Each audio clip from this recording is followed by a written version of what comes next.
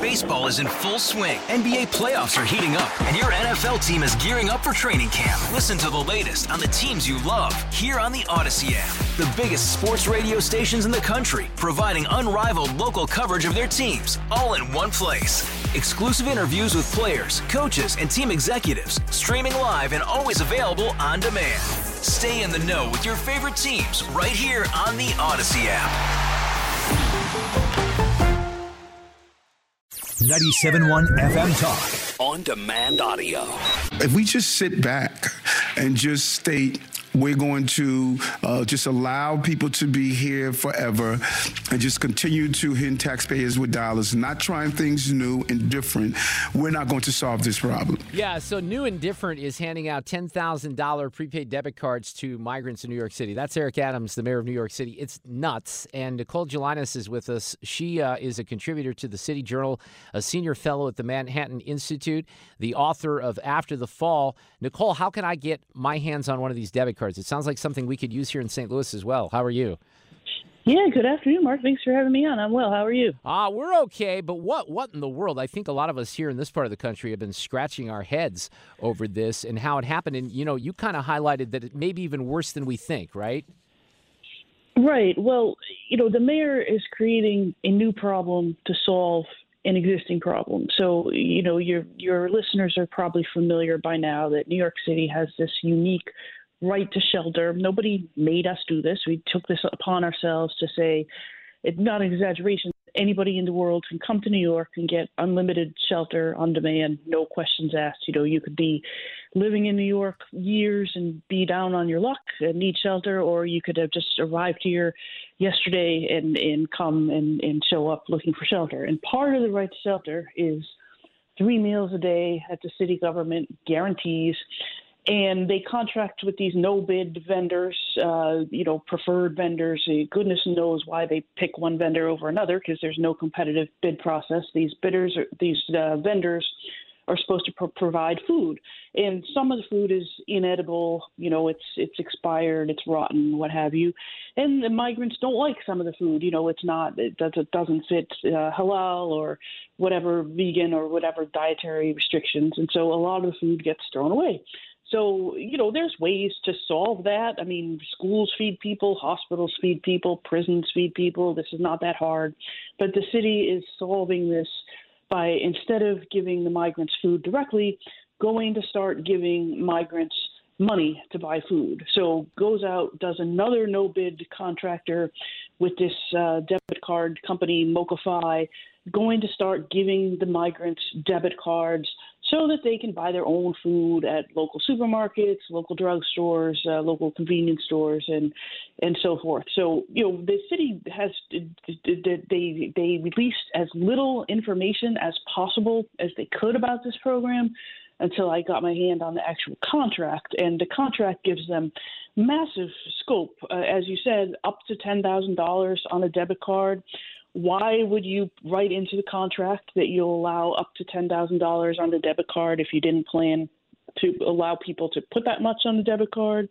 A possibility of giving these cards directly to minors. Their parents have to sign off on it if you give the cards to children. And the possibility that you can use these cards at ATMs, including international ATMs. There's a fee schedule. So you can get cash out too. You can get cash with them? The city says one thing and writes down another. So the city will tell you verbally, oh, no, we're never going to do that. That's going to be turned off. We're not going to give people $10,000. We're going to give people $15 a day. They can only use it at supermarkets. They have to sign an affidavit that they can only use it at supermarkets and convenience stores. But the actual contract is very different. This is not a food stamp program. This is a debit card, basic income cash program. Okay, so, Nicole, then this kind of – I want to segue into what might be – and I refer to this as journalistic malpractice, because there was an interesting exchange that you had with a reporter from the New York Times who was kind of curious about this story, right? I want you to explain that. Right. And here I go. And this is just like normal doing your job. It's no great heroics. Like the mayor started talking about this program about a month ago, and he didn't want to. The Post had actually found out. The news reporters had found out about this program, asked him about it. He said, don't worry about it. It's only pilot program for 500 families staying at one hotel.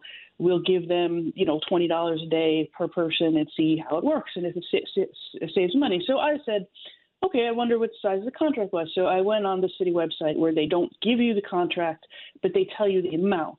And the amount was $50 million. And I'm like, well, wait a minute. A pilot for 500 people only works out to about $6 million a year. So where do you get $50 million contract? So I used the Freedom of Information Act, asked the independent, the budget office for a copy of the full contract. And lo and behold, the contract is very different from what the mayor's been saying. It's not going to be for 500 people. It's open-ended. There's a fee schedule for disbursements of $150 million and above. So it even goes above the $50 million that was the number registered in the contract. So I got in touch with them, said to the department doing this and to the mayor's office, can you explain some of these discrepancies? Why do you have international ATM capability? How much is each family going to get? They never answered me, so I wrote my story.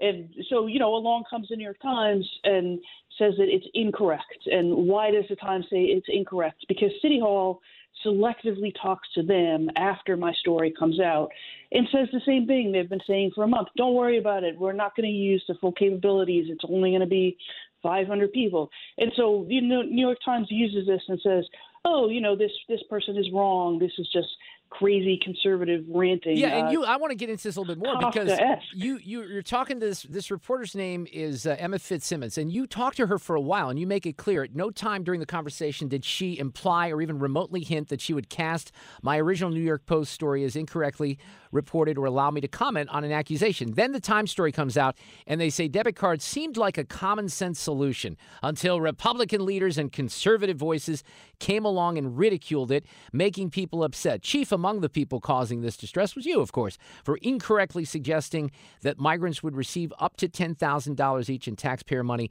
in an open-ended billion dollar Bermuda Triangle of disappearing, untraceable cash for any used purpose. It's a shame because I always remember journalism in kind of being the watchdog for government agencies, not the spokesperson.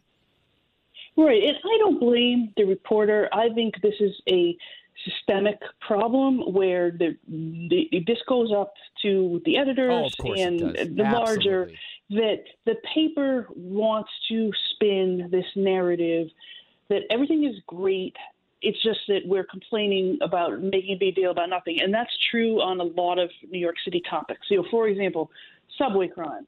We've had 34 subway homicides since March of 2020. That's almost a decade and a half's worth of subway homicides in just 4 years. And that's because of bail reform. It's because of COVID dislocations. That's like a whole other conversation. But to the Times, it's fine. Every time someone's killed on subway, they write that it's very rare, that you shouldn't worry about it because it's very rare. I mean, it almost, if it wasn't people getting killed, you would say it's kind of humorous because they have to write that it's very rare all the time.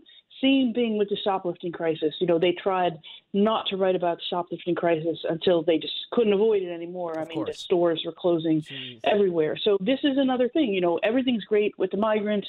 We can just house the entire world in New York City in unlimited benefit system, and there's no problems. The only problems is us sort of just saying crazy things.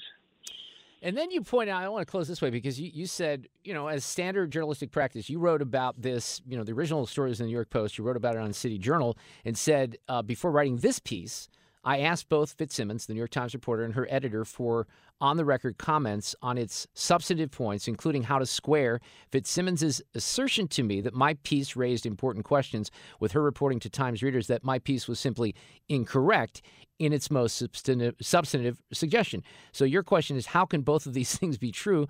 And you say you got a response saying our story is fair and accurate. When Ms.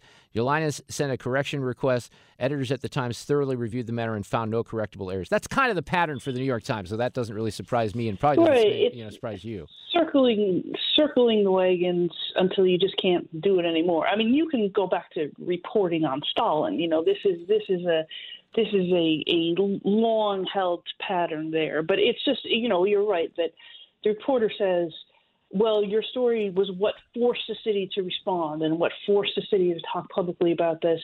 But the only thing that the paper said about my story was that it was incorrect. So if you're a good New Yorker, you only subscribe to the Times, you're not reading other news sources, the only thing you would learn about this is that this is just completely out there. You don't have to worry that the city is launching an open-ended debit card program with no exit strategy and creating a parallel benefit system that we have no idea how much this is going to cost and what other public services that we're going to cut back. Get more at 971talk.com. Baseball is in full swing. NBA playoffs are heating up, and your NFL team is gearing up for training camp. Listen to the latest on the teams you love here on the Odyssey app. The biggest sports radio stations in the country, providing unrivaled local coverage of their teams, all in one place. Exclusive interviews with players, coaches, and team executives, streaming live and always available on demand. Stay in the know with your favorite teams right here on the Odyssey app.